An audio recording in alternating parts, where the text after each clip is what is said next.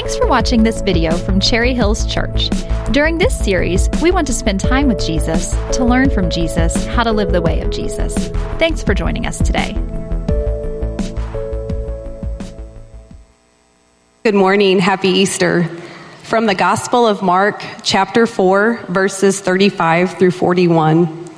That day, when evening came, he said to his disciples, "Let us go over to the other side." Leaving the crowd behind, they took him along just as he was in the boat. There were also other boats with him. A furious squall came up, and the waves broke over the boat so that it was nearly swamped. Jesus was in the stern, sleeping on a cushion. The disciples woke him and said to him, "Teacher, don't you care if we drown?" He got up, rebuked the winds, and said to the waves, "Quiet, be still." Then the wind died down, and it was completely calm.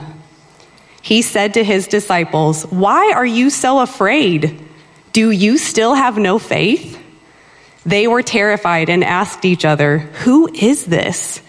Even the winds and the waves obey him." Who is this? That's the question I want to ask this morning with you. It's a question that has been asked for over 2 centuries now, and people have all kinds of opinions about the answer to it. Who is this Jesus, right? No other figure in history has had more written about him than Jesus. No other religious leader has had more scrutiny than Jesus. Who is he really? Here's what other religions say about this question. The Mormons say that Jesus is not God. Before he lived on earth, he was actually Michael, the archangel. After dying on a stake, not a cross, he was resurrected as a spirit, but his body was destroyed. Jehovah's Witnesses believe Jesus is a separate God, lowercase God, from the big God. Elohim is what they call him. Jesus was created by a sexual union between Mary and Elohim, and his death on a cross definitely did not provide forgiveness for sin. Islam says that Jesus was not God or the Son of God, though he was a sinless worker of miracles and one of the most respected prophets of Allah. However, he was not crucified or resurrected. That was a myth that his disciples made up later. Hinduism teaches that Jesus is a great teacher, a guru, or an avatar. He is a son of God, as are others. His death does not atone for sins, and he definitely did not rise from the dead.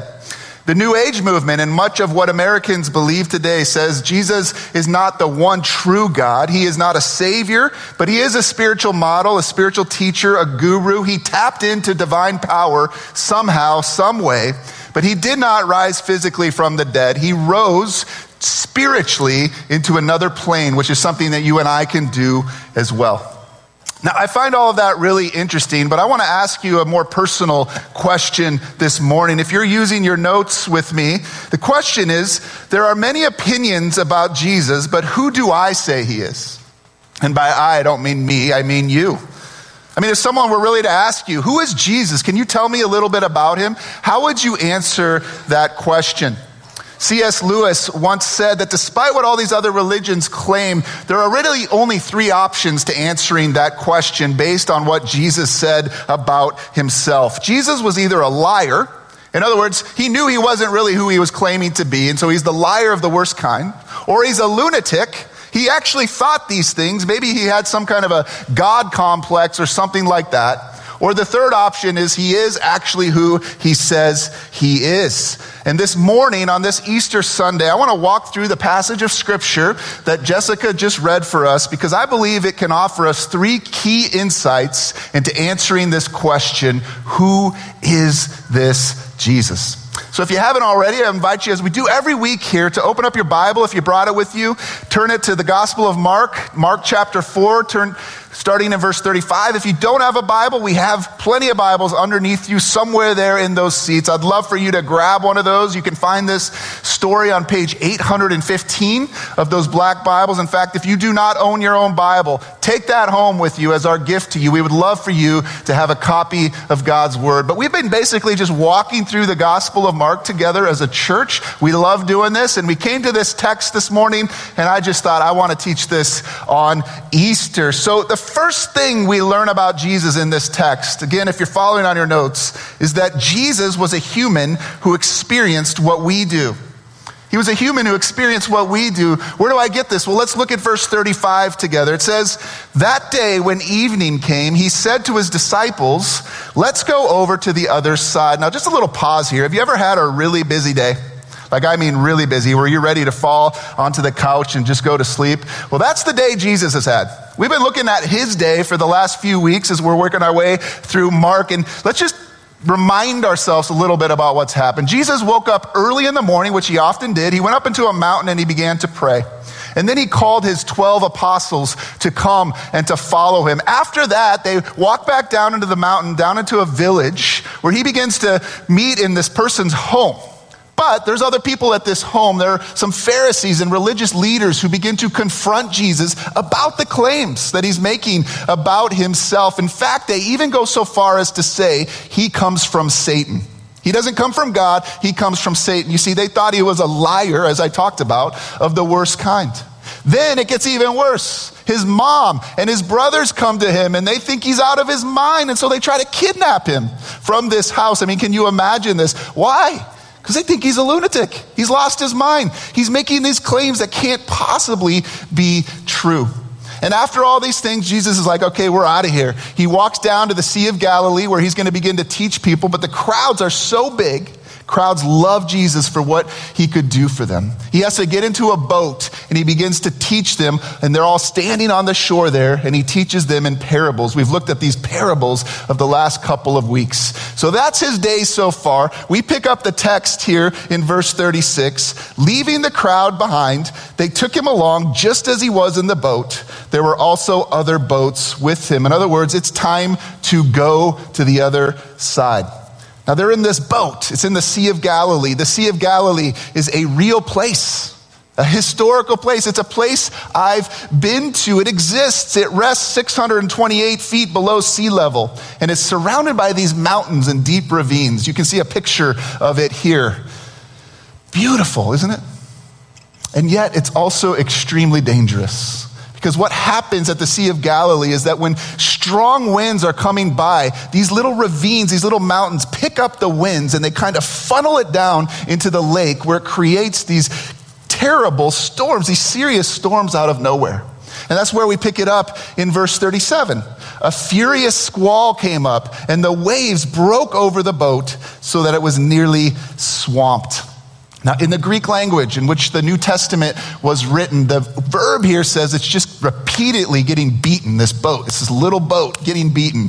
Rembrandt, one of my favorite artists, actually painted a picture of this scene. Maybe you have seen this before. It was actually stolen a number of years ago from a museum in Boston. There's a great documentary about that if you like documentaries. But this is the kind of thing that's happening. Literally, in the Greek language, the word used here is it's a seismos storm.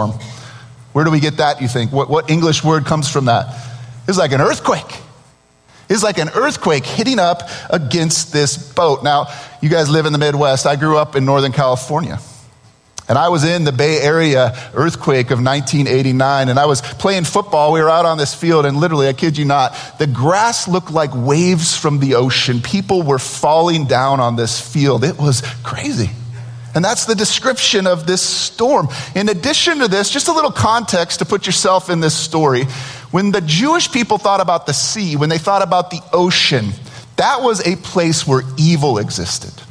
We don't think about it like that today, but for them, that's where darkness was. That's where evil was. So add to this whole story, and you can understand why they're freaking out a little bit here.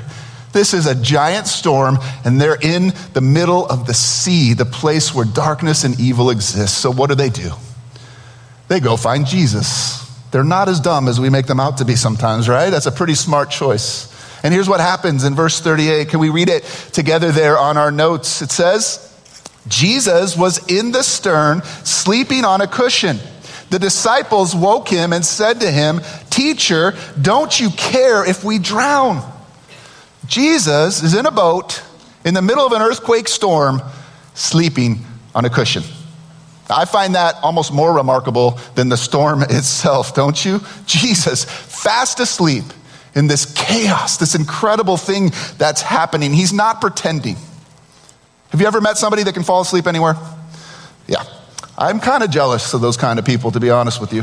My father-in-law is one of these people. Like literally, we can be playing games at their house. There's all this laughter and yelling, and you look over and he's just out. He's out. As soon as 8:30 hits, my father-in-law is out, no matter what is taking place. Here's Jesus. He's out. And you may be asking, what's the point of this description of Jesus? Well, here's the point. If you're following on your notes, Jesus was totally and utterly exhausted. And he's not pretending here. He really is fully human, experiencing total, complete exhaustion, and he's asleep. Now, if that doesn't reveal his humanity enough right there, I want you to notice something else about the way this story is told. Think about it. Whenever you read a story about a famous hero or a legend or something, think about someone like Hercules.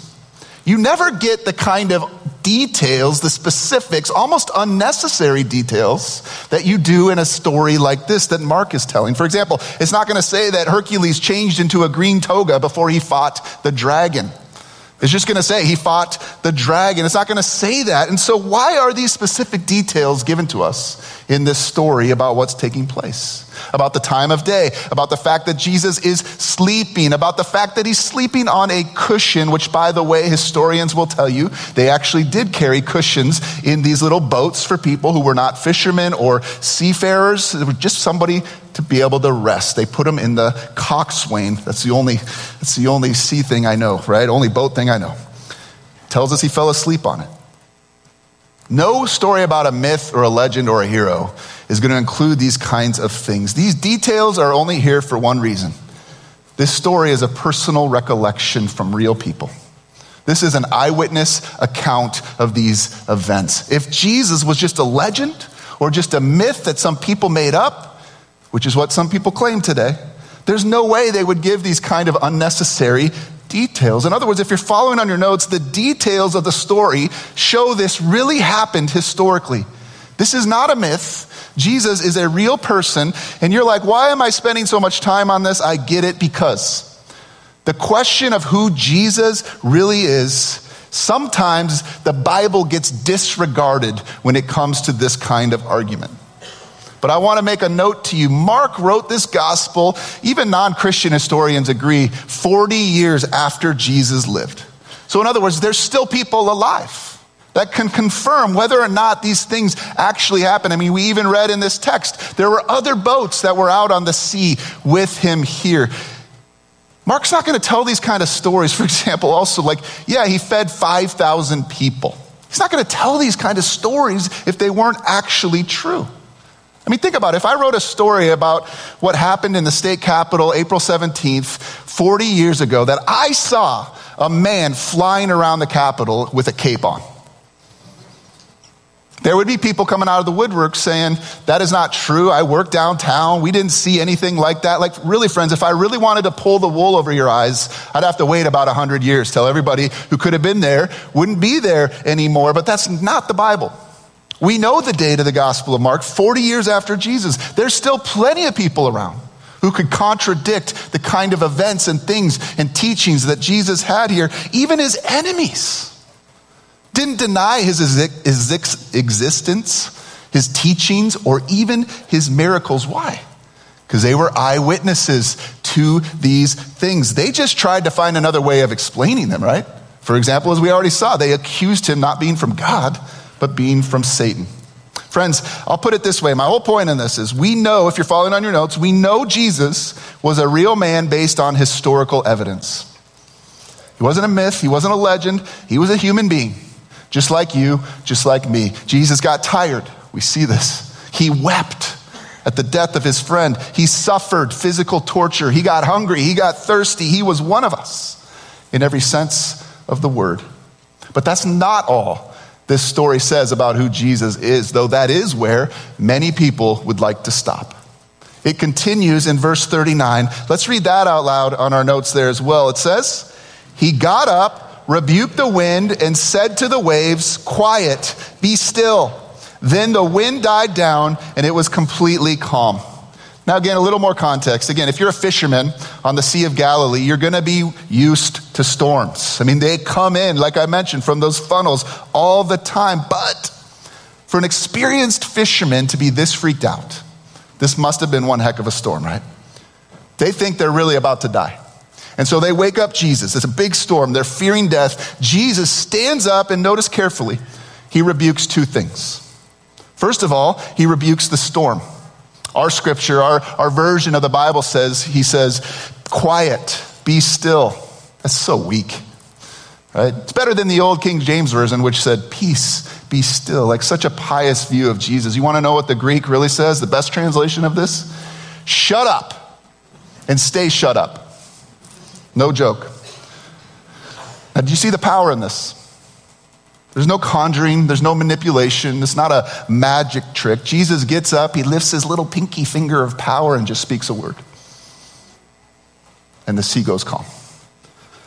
Now, if you and I were reading this as Jewish people back when it was written, we would immediately make a connection from this story to the story of Jonah. You remember Jonah, the guy who was swallowed by the fish? Now, before that happened, do you know anything about Jonah? Jonah was a prophet called by God, and God actually called him to go to speak to the Israelites' enemies. And Jonah says, I want no part of that. I know that you're a gracious God. So he runs away in the complete opposite direction. He gets on a boat, and guess what? A big storm comes up. Where's Jonah? He's asleep. The sailors wake him up. They're freaking out. They're going to die. What do we do? What do we do? And Jonah says, the only thing that will calm this storm is if you throw me into the water. They don't want to do it. They're nice. But eventually the storm gets so bad they do. And this is what we read in Jonah chapter 1, verse 15. Then they took Jonah and threw him overboard, and the raging sea grew calm. Does that sound familiar? That's not how storms usually work. I grew up by the ocean. Whenever a big storm would pass through Northern California, the sea did not grow calm. That is when the big waves came. That is when the real surfers came and showed up. Listen, when the storm cleared, the sea kept raging. But here, and in Jonah's story, it says the sea became calm like glass. Dead calm, instantly.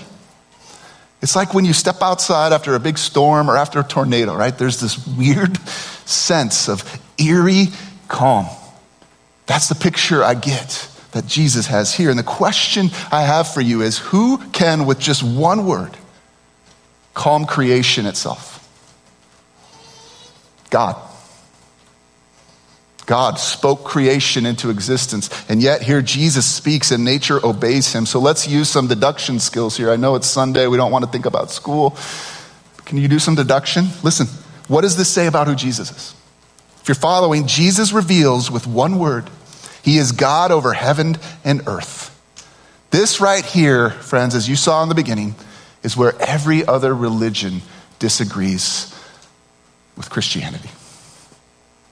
All throughout the New Testament, though, this historical book, written 40 years after Jesus, we're confronted again and again with this claim. There's just no way to talk about Jesus and come face to face with this claim. I am a fully human being, but I am also God in the flesh. People today will say, like Jehovah's Witnesses, where does Jesus claim to be God? Well, we have an example right here, right? It's not direct, but with one word, he calms the sea. We saw another example in our study in Mark, way back in Mark chapter 2. When Jesus saw their faith, these are some friends who dropped this paralyzed man down to him to heal him. He said to the paralyzed man, son, your sins are forgiven. Uh-oh. Now, some of the teachers of the law were sitting there thinking to themselves, why does this fellow talk like that? He's blaspheming. Who can forgive sins but God alone? Bingo. But they still miss it. The one that gets him in the most trouble is actually in John chapter 8, verse 58. He says, very truly I tell you, before Abraham was born, I am. And again, as Gentiles, what are Gentiles? Anybody who's not Jewish, we don't get that. But a Jewish person would immediately recognize, oh, he's pointing back to Exodus 3 right here, where God reveals his name as Yahweh. I am who I am. Listen, the religious leaders get it. Look what the very next verse says. At this, they picked up stones to stone him. But Jesus hid himself, slipping away from the temple grounds. I will say it again. Jesus is either a liar, a lunatic, or he really is God. And because he really is God, he can get up and utter one word, shut up.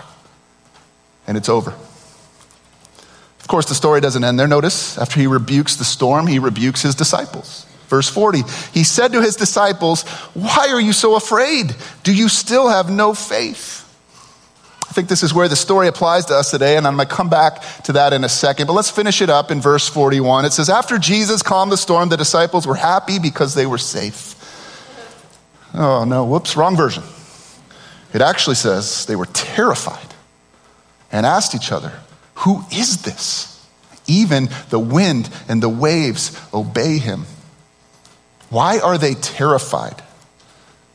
This bothers me a little bit, right? This doesn't fit my neat little package of my picture of Jesus. They're terrified because they realize they're in the presence of a greater power, presence from another world, someone greater than the most powerful storm they've ever experienced. If you're following, the disciples know they're in the presence of a greater power, and they do what all of us would do and will one day do.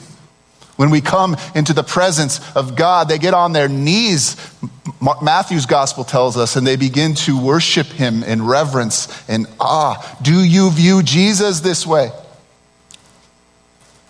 Or do you put him in a little box that you can contain him or bring him out whenever you need him, whenever you're in trouble? Here's the picture I've had all week. You might think I'm a little deranged, but here's the picture. You guys know who that is? Yeah, the elf on the shelf. Maybe the worst invention of all time. But I think that's what a lot of us do with Jesus. We bring him out at certain times of year, maybe when we're going through some hardship, maybe when we need him to intervene in our lives. We've got him on that shelf somewhere in our closet back there, just in case. We've got him contained somewhere. And we bring him out when we need him.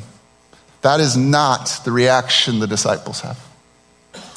The Bible says dozens of times, the fear of the Lord is the beginning of wisdom. What does that mean? It means, listen, if you really come into the presence of God, you really see him for who he is, you will get down on your knees and you will worship him. You will be in awe of him. That is another word for fear. God, Jesus, cannot be controlled. He cannot be tucked away somewhere on a shelf when we want him. He is someone who deserves our worship. He is someone who deserves to be revered because he is God himself. The disciples experience the presence of God. They're terrified, more terrified than they were of the storm. So if you're following, they fall on their knees in reverent worship.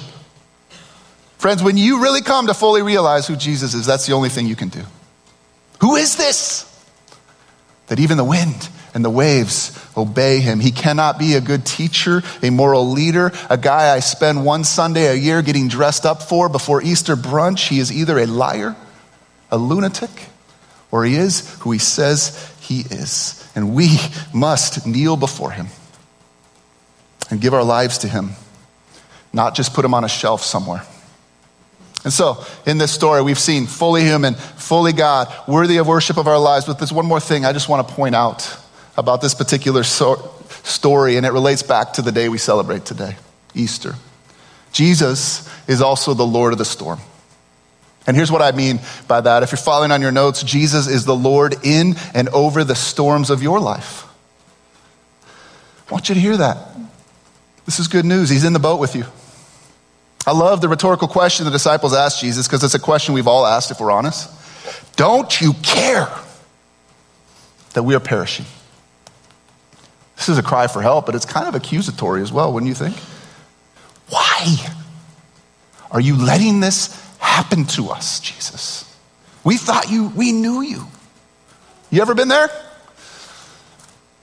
If you are a living, breathing human being, you have been there, or you will one day be there. I've been there in the midst of the storms going, Jesus, why are you letting this happen? I thought you loved me.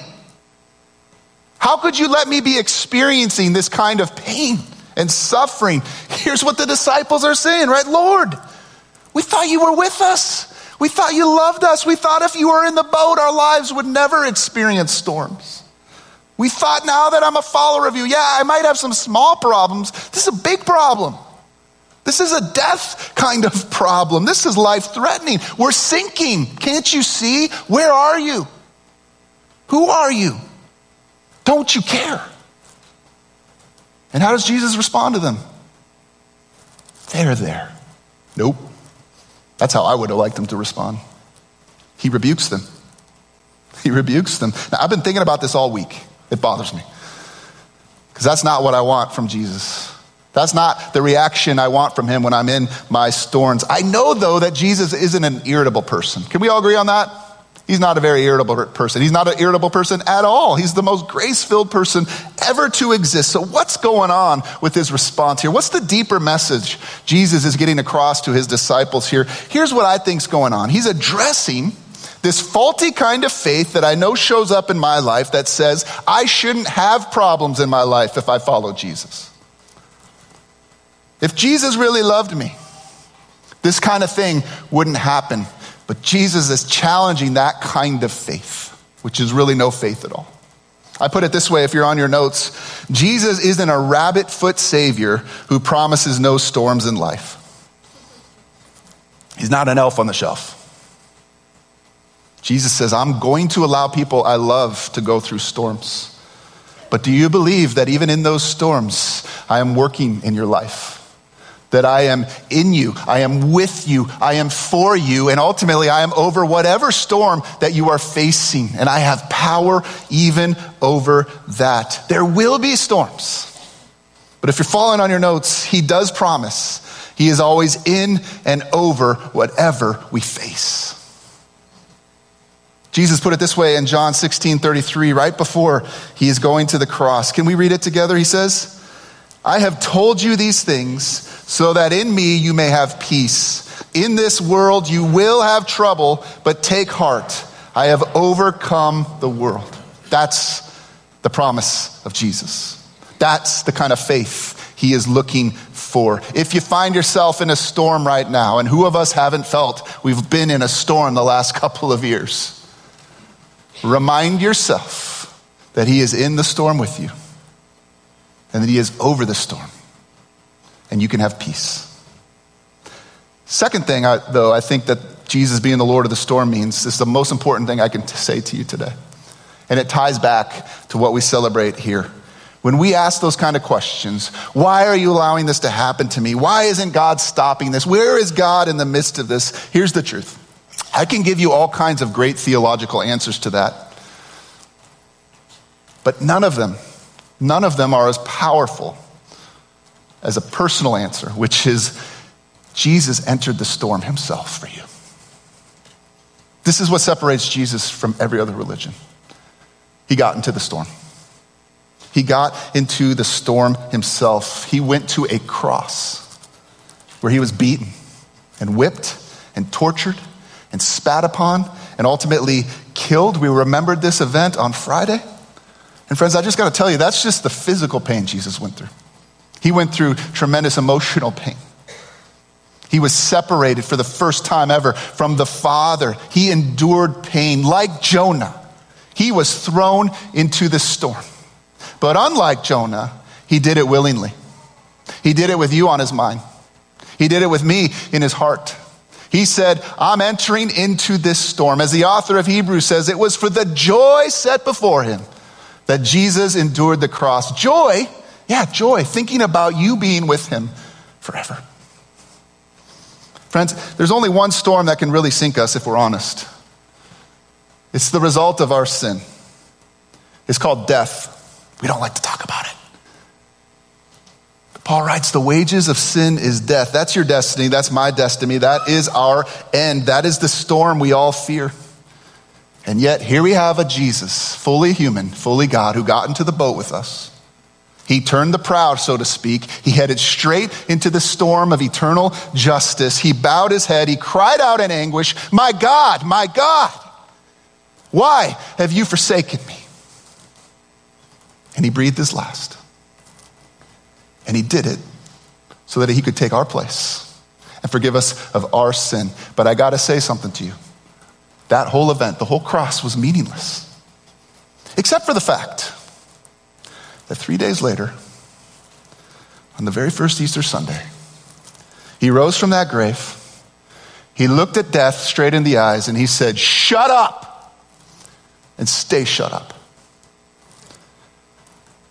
Friends, if you're following, what this means is that Jesus is the Lord over the greatest storm of all, death itself. And if he didn't abandon you and me in that ultimate storm, what makes you think he would ever abandon you in your little storms? In those infinitely smaller storms we're going to go through, that we're going through right now. He was thrown into the storm for you and me, and this is why Easter is good news. It's why we celebrate. Because he lives, we live both now and forever. Death has no victory over us. As Paul says, death, where is your sting? It's gone. If you're on your notes again, if there is no resurrection, there is no hope for us. The storm of death wins, but because Jesus Christ is risen, we now live in hope. We are hopeful people. Yes, the wages of sin is death, but you know what? That verse doesn't end there. The gift of God is eternal life. And all you have to do to receive that gift of eternal life is to exercise faith. And so I'm going to just close this morning with the same question Jesus asked his disciples. Where is your faith? Where is it right now? Is your faith in your 401k? Is your faith in the fact that there's just going to keep being medical advances and you're going to live longer and longer and longer? That's not lasting faith. We're all going to get old, and we're all going to enter the storm of death. I just want to say, we exercise faith every day. You know that? You exercise faith this morning when you drank that cup of coffee, even though your wife could have poisoned you. She may have wanted to, but you had faith there wasn't going to be poison in that coffee. So you what? Acted. You made an action. You drank the coffee. You had faith when you came in this morning. You've probably never sat in the seat that you're sitting in right now, although I know some of you sit in the exact same seat every single Sunday. But you have faith that whoever made this chair, they made it with integrity, and so you did what? You acted. You made a decision. You committed yourself to sitting down in that chair. Friends, let's apply this now to Jesus. What does it mean to have faith like he asks? Here's how I would define it if you're on your notes. Faith simply means believing Jesus is Lord and committing our lives to him. Yes, there has to be some belief, some mental assent. Yeah, I believe he was human. I believe he was God. I believe all that stuff. But James says even the demons believe that. True faith is committed to that. True faith is taking an action on that. True faith is stepping out and saying, I commit my life to you now, fully. I want to follow you. Believing. You're not just a good teacher. You're not just a moral example. You're no longer going to be the elf on the shelf that I bring out whenever I need you. I believe you're my Lord and you're my King, and I will follow you unconditionally with my whole heart. That's faith. So let me ask you the most important question of your life. Will I come to Jesus in faith and commit to him as Lord? Please hear me. This is what Easter is about. It is an invitation from the God who was a man, who offered his life for you on a cross, then rose again from the dead so that you could look death in the face and say, shut up, and stay shut up. Just like in Jesus' day today, though, I know that when there's a crowd, there's different responses to him. Some people ridicule him. Some people reject him. Some people put it off, say, I'm going to live my life how I want to live it, and then on my deathbed, I'll receive Jesus in faith. Friends, that's not faith. I am convinced there are some of you in this room right now, not because of anything I'm saying, but because the Lord is present with us in his Spirit, that you want to come to him in faith. You want to receive this invitation. You know you've been going your own way. And he's calling you to a way of life, a way of abundance, a way of hope, a way that you can now look death in the face and say, shut up. You have no hold over me anymore. And if that's you, I'm going to invite you to bow your head right now. I'll invite all of us. We're going to pray to this God who came in the flesh.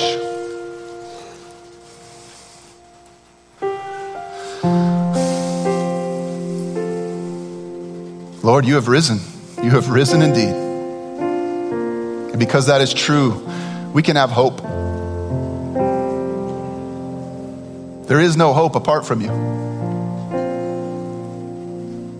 We acknowledge that maybe today for the 1,000,000th time, and maybe today for the first time. We want to get on our knees right now,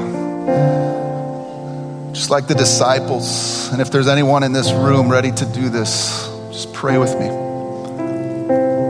Lord Jesus, I see you for who you really are now. You are God, and you are worthy of my praise. You are the Lord of the storm, and you stepped into it for me. I'm tired of going my own way.